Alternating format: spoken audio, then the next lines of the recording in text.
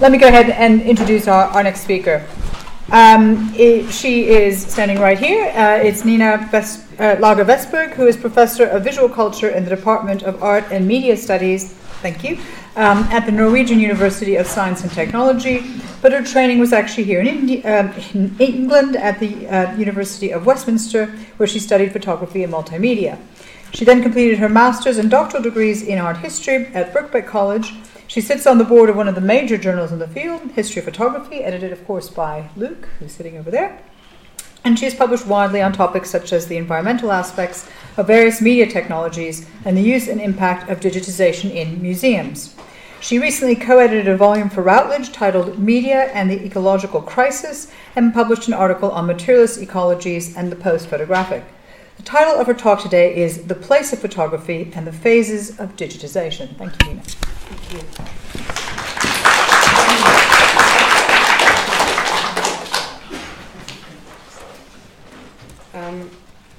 Thank you for that introduction, and thank you again for having me, and thank you all for staying the course so far.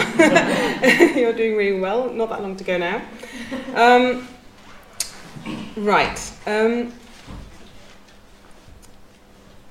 my proposal for this conference, I promised to plot the place of photography against a set of cultural, social, technological, and economic coordinates by charting the digital condition of photography through a minimal phase model of digitization.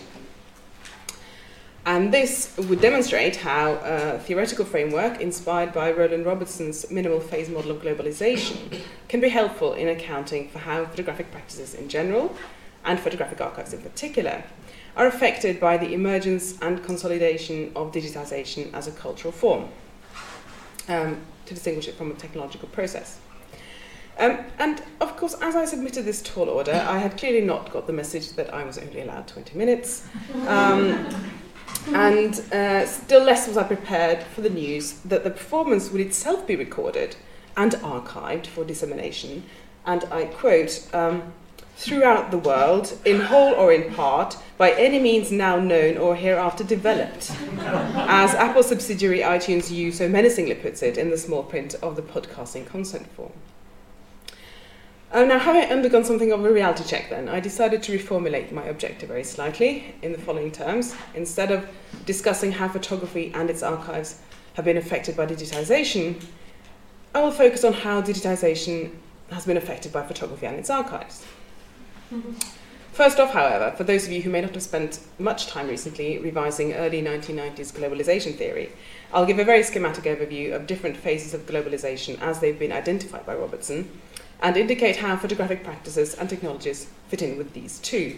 And in that sense, Shumul just gave a very good sort of set me up very nicely with his presentation. So in his 1992 book, Globalization, Social Theory and Global Culture, Robertson identified 5 phases of globalization, going from the 15th century to the 1990s. The germinal, the incipient, the takeoff, the struggle for hegemony, and the uncertainty phase. To these, it was subsequently added a 6th phase in publications that came out in 2007 and 2009 to account for the state of the world post 9/11. But I'll focus on the original 5 here because I won't have time to go into the 6th phase. In the first germinal phase, running from the mid-15th to the mid-18th century, it would of course be hard to demonstrate a specific role for photography, as yet not invented as such. However, it is safe to say that colonial expansion, scientific experiments, and technological innovation during these centuries all contributed to the building up of what Jeffrey Batchen has memorably called the desire to photograph.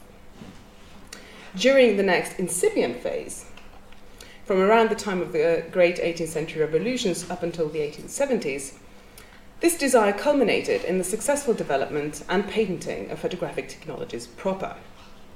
And soon after 1839, these technologies were disseminated through existing global networks and put to work for a wide range of activities, from scientific documentation to surveillance, bioportraiture, and war reporting. And the specimen I've included here is a serigraphic photograph documenting the construction of the Union Pacific Railroad, which of course is a key piece of nation-building infrastructure in the US. Well, documenting and advertising probably is the correct description. By the takeoff phase of globalization, roughly from the 1870s to around 1925, photography had practically been weaponized. There would barely be any point in organizing competitive international events like the Universal Exhibitions or the Olympic Games without photography there to document and advertise their magnificence. While the invention of tradition would surely have been much slower without the camera to help record and disseminate traditional costumes and rituals. And this is, of course, not to mention the tireless work of photography in the service of othering, based, for example, on visual facial characteristics during this period, which we saw striking examples of yesterday.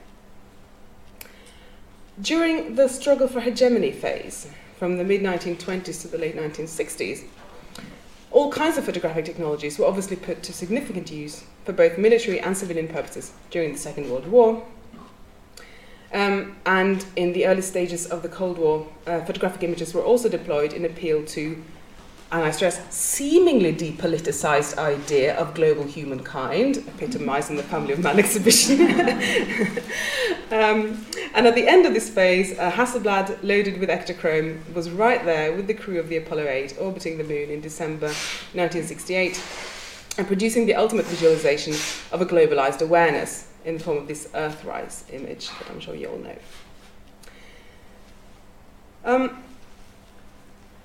In the uncertainty phase, photography has become so ubiquitous it's not even worth starting to enumerate its functions. However, I do want to highlight one specific area of a business where photography and globalization go particularly hand in hand, and that is in the global market of stock photography, which was described in 1994 by the designer J. Abbott Miller as a corporate vernacular, symptomatic of the transformation of our roles from citizens into consumers.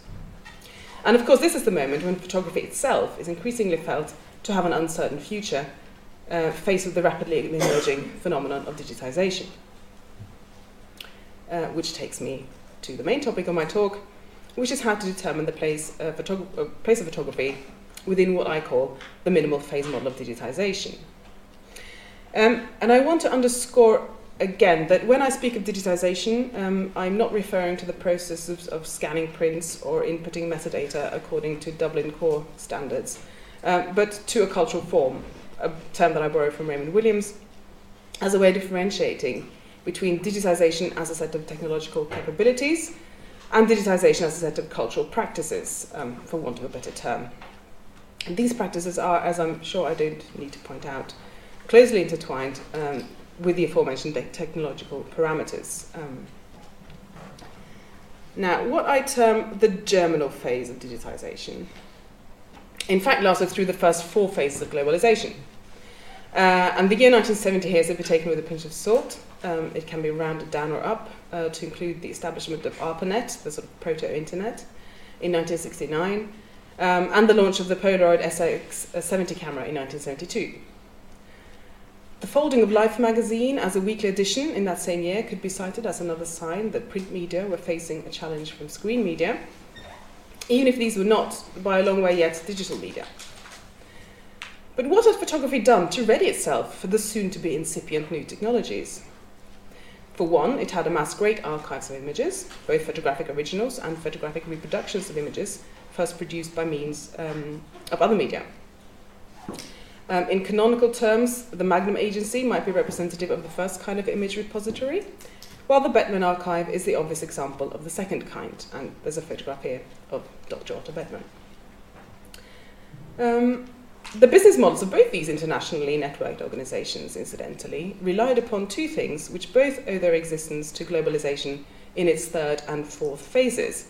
First, what Alan Sekula famously called a traffic in photographs, that is to say, an international and specifically transatlantic trade in photographic images as illustrations for use in the advertising and publishing industries.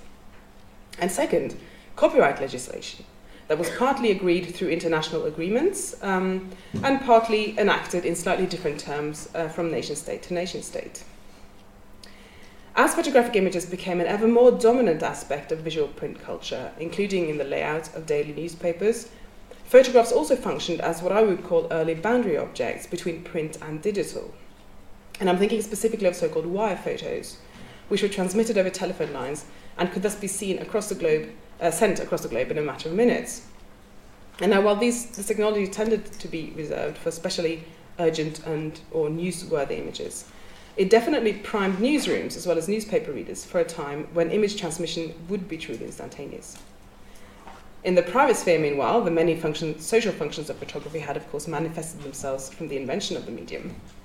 And I just want to pick out for attention here the figure of the box brownie, associated with extremely easily workable camera technology and the outsourcing of all actual image processing to unseen operators, as well as, of course, the notion of the Kodak moment, instilling the idea that certain moments, as opposed to events in everyday life, are worth both recording and sharing visually. Moving rapidly on to the incipient phase, the appearance of the Polaroid SX70 in 1972 ensured that such moments could not only be instantly recorded, but almost as instantly shared, at least among those present.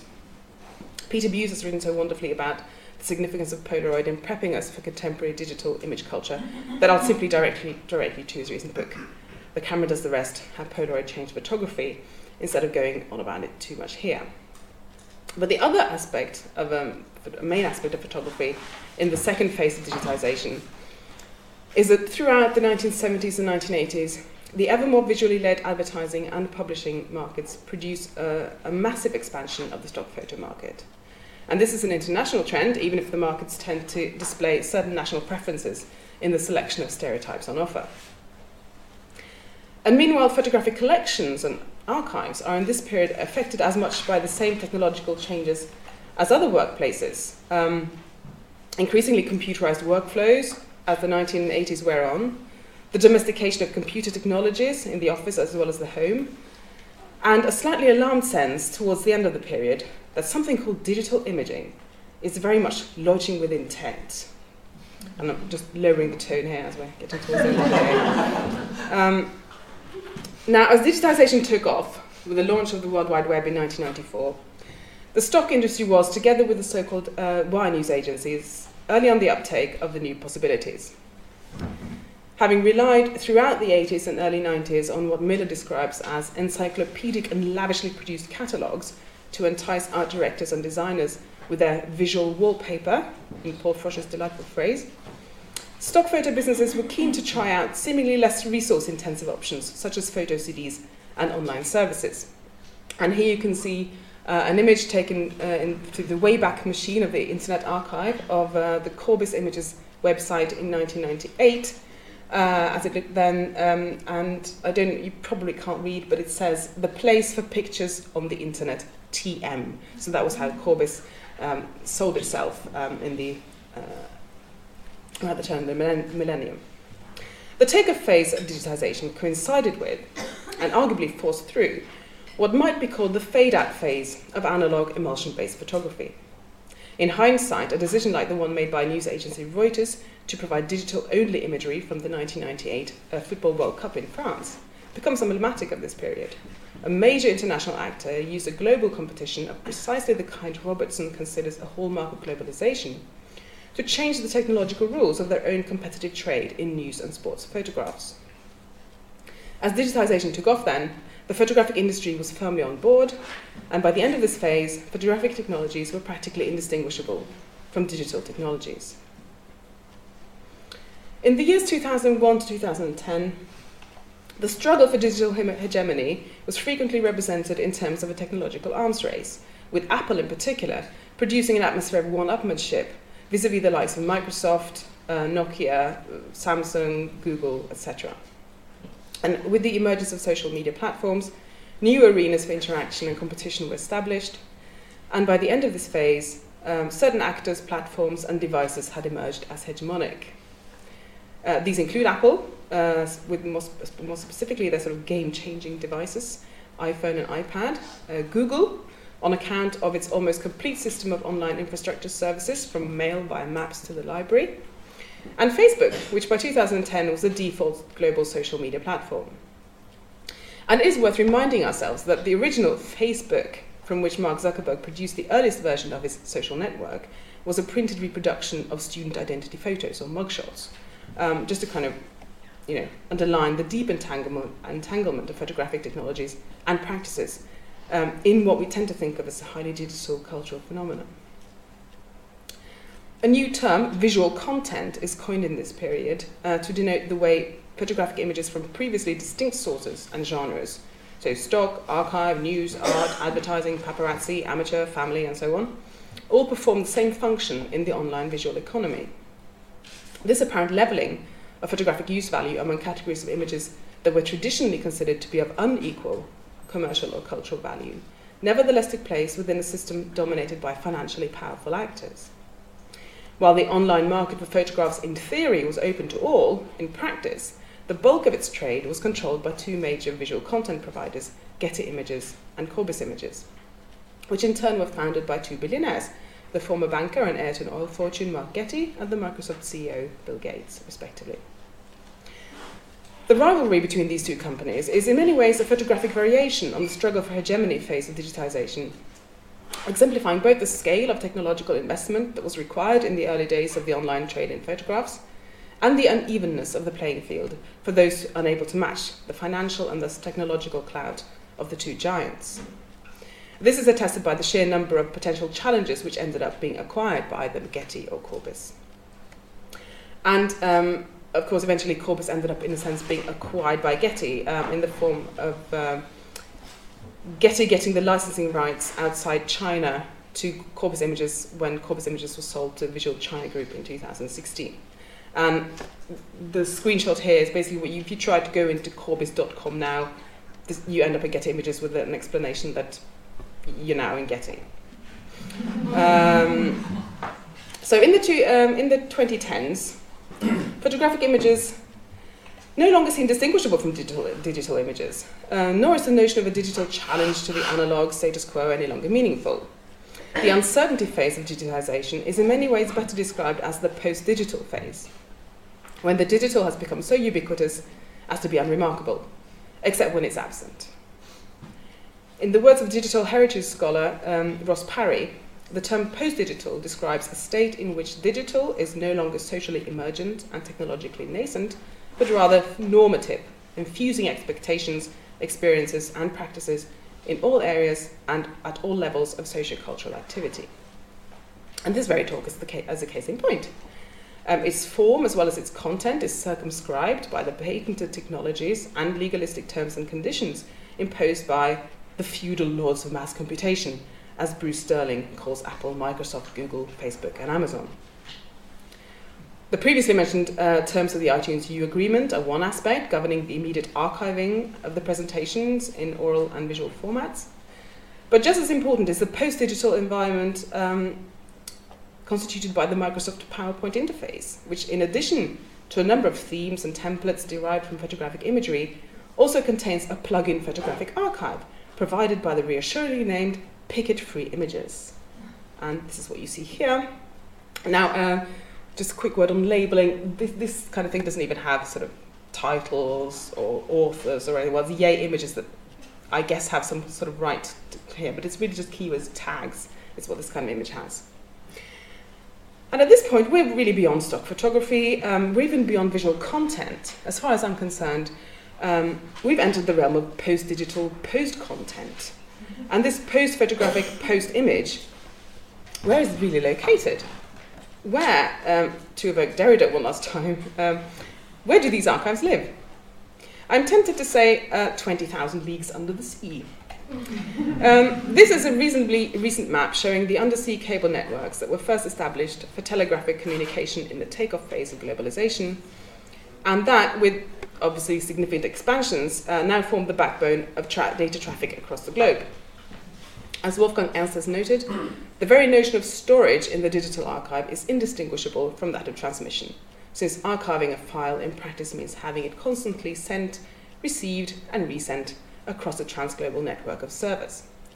And so with this cartographic pastiche showing the cloud as a network of tangible tubes sitting at the bottom of the sea, rather than as immaterial data floating up in the air, I'll leave you to ponder my updated version of Roland Robertson's astute observation that what has come to be called globalization is best understood as indicating the problem of the form in which the world seemingly becomes united, but by no means integrated, Thank you.